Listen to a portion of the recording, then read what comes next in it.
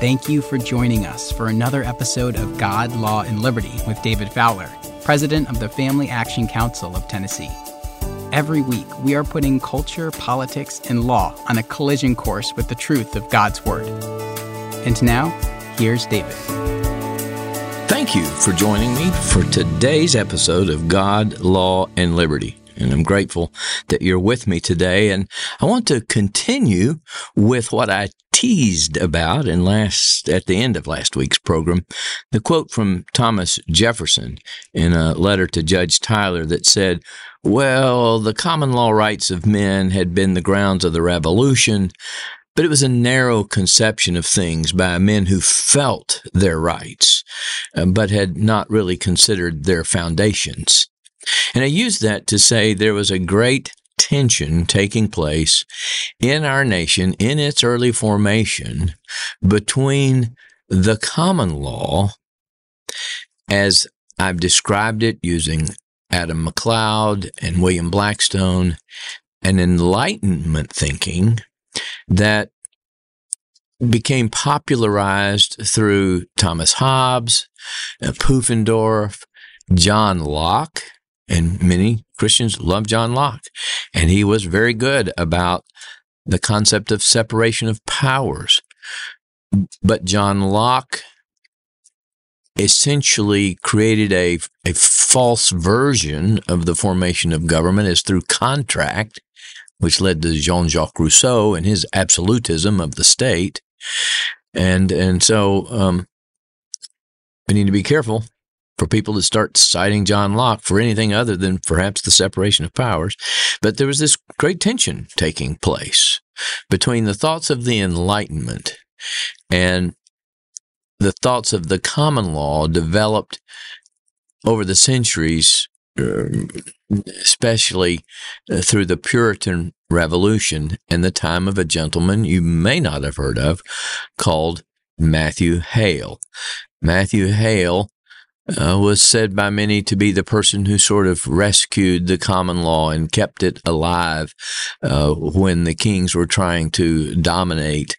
And one of the things that Hale said, and I think it is beautiful, and it is to me a rebuke to our modern society. It is a rebuke to those who say, as was said by some at the founding of our country, common law came from the Dark Ages. Literally, they said that. And, of course, we talked about that last week, right? That when you bring up common law, people are saying, you're going to take us back to the Dark Ages, and if you don't know how to respond to that, go back and listen to last week's commentary. But that's what they were saying even around the early founding of our country, that we needed to go with the new ideas of essentially Jeremy Bentham and the French Revolution and a civil code where men sat down and thought of the law and wrote it all down, and all law was posited by men and not based on anything outside their own expositative genius and what they could figure out, right? So Matthew Hale said this: "It is reason for me to prefer a law by which a kingdom hath been happily governed 400 and 500 years, than to adventure the happiness and peace of a kingdom upon some new theory of my own, though I am better acquainted with the reasonableness of my own theory than with that law.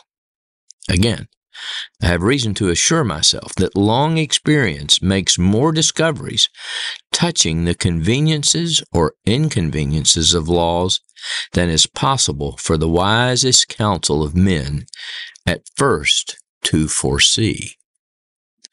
So, see, when we throw away our history, when we throw away the things we've learned from the past and distilled down to, we have to fill our law with volumes of code books. I don't know if I said this last week or in last week's commentary, but I've actually held in one hand the code of the state of Tennessee as it existed in 1858. And now it's over 70 volumes of books containing hundreds of pages each. You see what's happened? Now, I want to comment here a little bit on what was taking place in the early part of our country, that by the time we're drafting constitutions, you see, we're struggling with this tension between Enlightenment thinking and civil codes ushered in France and our common law heritage. The proponent of our common law heritage was the person I referenced last week, Joseph Story. His protagonist was Thomas Jefferson. Adams was also of a mind more like Joseph Story. But Jefferson, although he would make the statement that how can a nation think its liberty secure unless they remember that its firm foundation is God, right? And I quake to think of a nation who forgets this. He's still being tugged at by this Enlightenment thinking that we can sit down and craft a code of our own, forgetting that whatever it is that he thinks he knows he can write down has come from long experience. You see the arrogance of us, that we stand out on the branch and think we no longer need the tree. When everything we know standing out of the branch has come from the tree of long history and experience, even wars, fighting for what was right and distilling those things down into things like William Blackstone wrote in his commentaries, that Joseph Story wrote in his commentaries. Joseph Story, to be honest, he won the battle with Thomas Jefferson in the early part of our nation's history. And so in his commentaries on the Constitution, the first comprehensive commentary on the Constitution written by an American in 1833, he wrote this, quote, "The common law is our birthright and inheritance." And basically, we've sold it for the pot of porridge of Jeremy Bentham and a civil code and positive law, divorced from the biblical conception of law that is at common law. He continued to write, "The whole structure of our present jurisprudence stands upon the original foundations of the common law." Now, he does say present jurisprudence, but this is in 1833, after the adoption of the Constitution. Now think about what he's saying. Our whole legal structure stands upon the common law, and if we don't understand common law, then we do not understand our legal structure, and we don't understand our Constitution, which is why it has been so perverted by our jurists, and we've allowed it to be done because we also don't know our own history.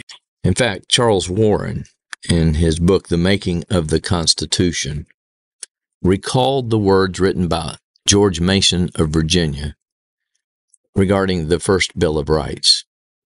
Quote, "No free government or the blessings of liberty can be preserved to any people but by frequent recurrence to fundamental principles." And then Warren continued, "Our political system will break down only when and where the people for whom and by whom it is intended to be carried on shall fail to receive a sound instruction in its principles and in its historical development, illustrating its application to and under changing conditions." Our country, said Edmund Burke, and now Warren is quoting him, is not a thing of mere physical locality. It consists in great measure in the ancient order into which we are born. And see, we've forgotten that. And I hate to say, our pastors have forgotten that. The pastors who were able to lead the charge, the Black Robe Regiment, during the War for Independence, could no more lead in our country politically and governmentally than a man in the moon, and I don't think there's a man in the moon. Because they don't know these things either. And I know they don't know these things because I talk to them about them, and they shake their head, or they look at me like I've got 7 eyes, or they say, "Oh my goodness." So the people we Christians depend on to provide leadership so that we don't act lawlessly are, with respect to our form of government lawless. Now, let me just kind of comment here, because that sounds kind of harsh. I was just reading this morning in Titus, this is chapter 2, verse 14, to redeem us from every lawless deed. Now, because we are mired in atomistic, individualistic, personal piety, we don't see that we can engage in law and in politics and in government in lawless ways. You see, when we have limited the law of God to the personal life of sanctification, we fail to see that the law of God has established norms for everything in His creation. Nothing is unlawed. Nothing is unnormed by the law of God. There's a way education is supposed to work, and it won't work unless those norms, those creational norms about learning and education are understood and positivized correctly. Not positivized as in made up out of our own heads, but the wisdom of them, the knowledge of them, the understanding of them are then applied to the current situation and circumstances, see? But we've forgotten all of that law. And even to talk about that law will get you accused by some people of being a theonomist, when in reality, it's just how Christians should think, because God created all things, and He did not leave anything to operate according to its own law independent of Him. That's at best polytheism, practiced by many Christians, many ministers. Okay? So, what began to happen in the early part of our country is that legislative bodies began to go after the judiciary. They began to go after the judiciary because the thought was common law is undemocratic because we don't get to make the law for ourselves. It was even considered an ex post facto law because you didn't know you shouldn't have slugged your neighbor in the face because he called you a cotton-headed ninny-muggins, and the judge told you in court, well, you're not supposed to slug people. See, that was an ex post facto law. The only reason it's an ex post facto law would be because we didn't have the wisdom and the judgment and the knowledge of biblical morality to know I shouldn't slug my neighbor just because he called me a name, right? That's how messed up some of the stuff was going on in our own country. Now, this was fascinating to me to find out there was a book written by a legislative librarian at the state of Tennessee, and I got it. I'm kind of a nerd, and I like to read about this history of law in the state of Tennessee. And there were fights over a codification of statutes enacted by our legislature in Tennessee in the early 1800s. We became a state at the end of the 1790s. And the legislature was passed some statutes, right? But they were just kind of here and there. But it was hard to find them. And some judges in other states, when called upon to try to figure out what the Tennessee law was, said, well, it's hard for us to know. Y'all haven't codified and put all of your law in one place, okay? It wasn't until 1858 that the legislature actually codified all the statutes they had enacted and created an index where you could find the statutes. And there was still controversy about this idea of codification and turning our law into just strictly statutes.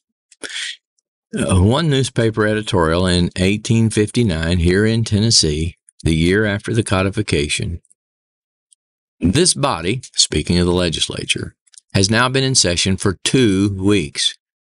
We fear, from the indications, that the session will be protracted beyond the period for which the people had reasonable ground to expect. The session of the last legislature was unusually long and was attended with unusual expense.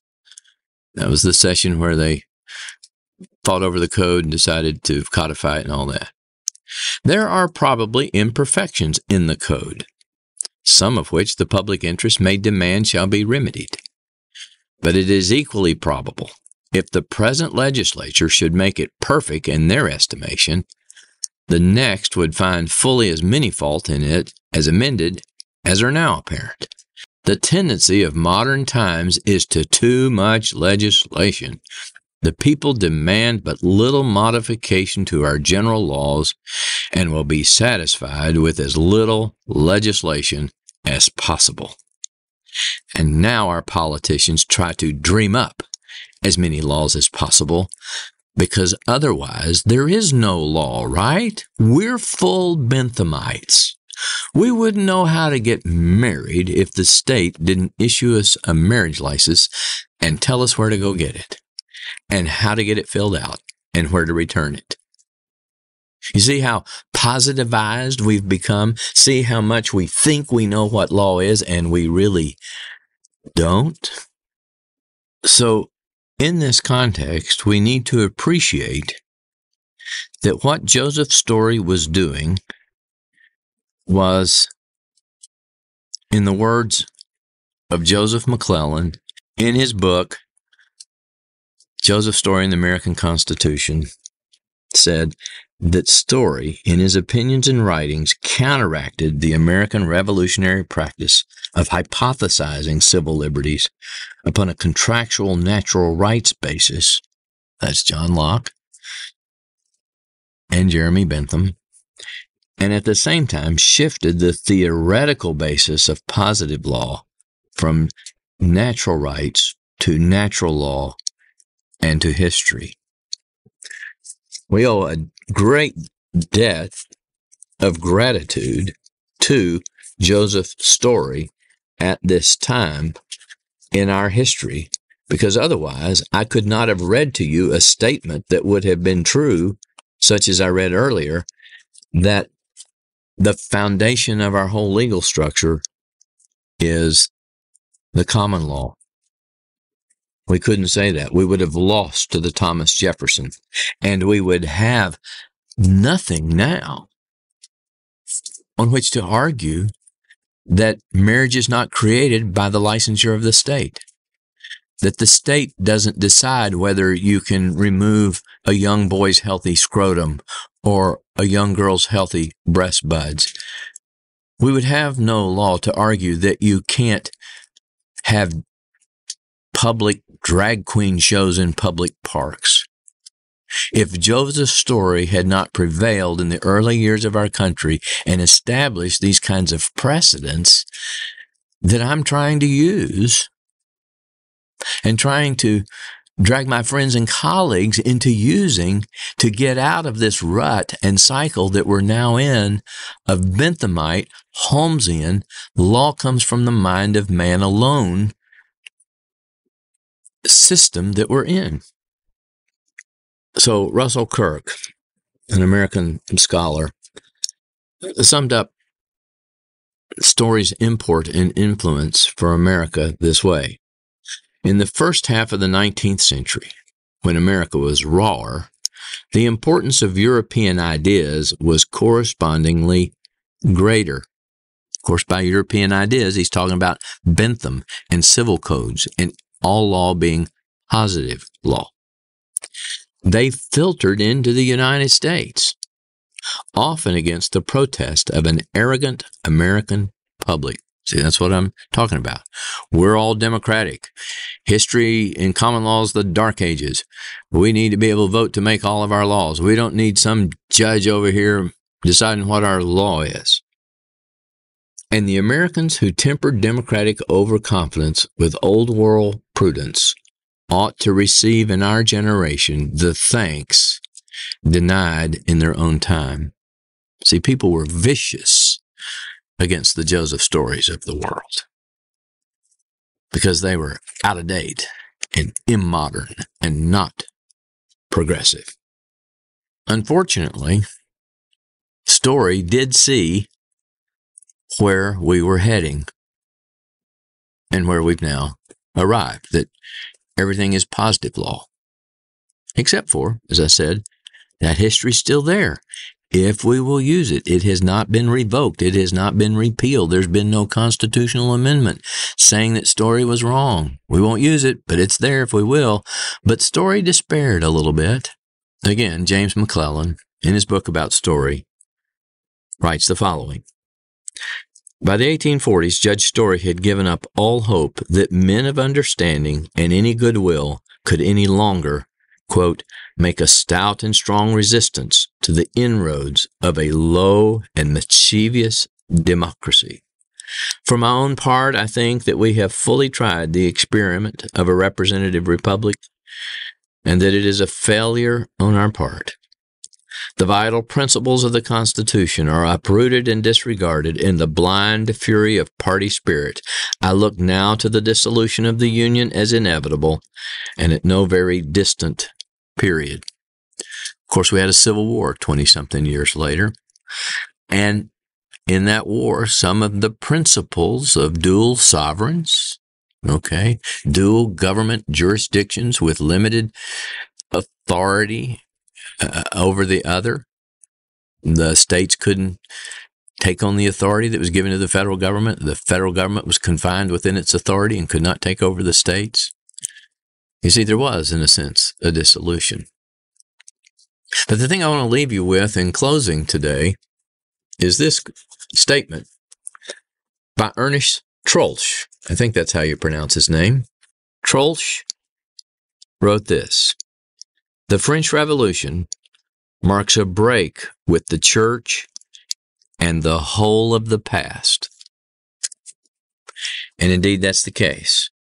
The French Revolution was a break from the centuries-long conversation, to be honest, from Plato and Aristotle to Cicero to Jerusalem to Golgotha to London to Philadelphia, of how do you have a good life in a cosmos ordered by God. And substituted for that conversation was the mantra of the French Revolution: no God, no master. And so indeed, there was a break with the whole of history with the French Revolution. What's interesting to me is Abraham Kuyper in 1898, 50 years after Story is despairing and seeing the dissolution inevitable, said to the seminarians at Princeton University, quote, "Although on the American continent, in a younger world, a relatively healthier tone of life prevails than in sensate Europe, yet this will not for a moment mislead the thinking mind."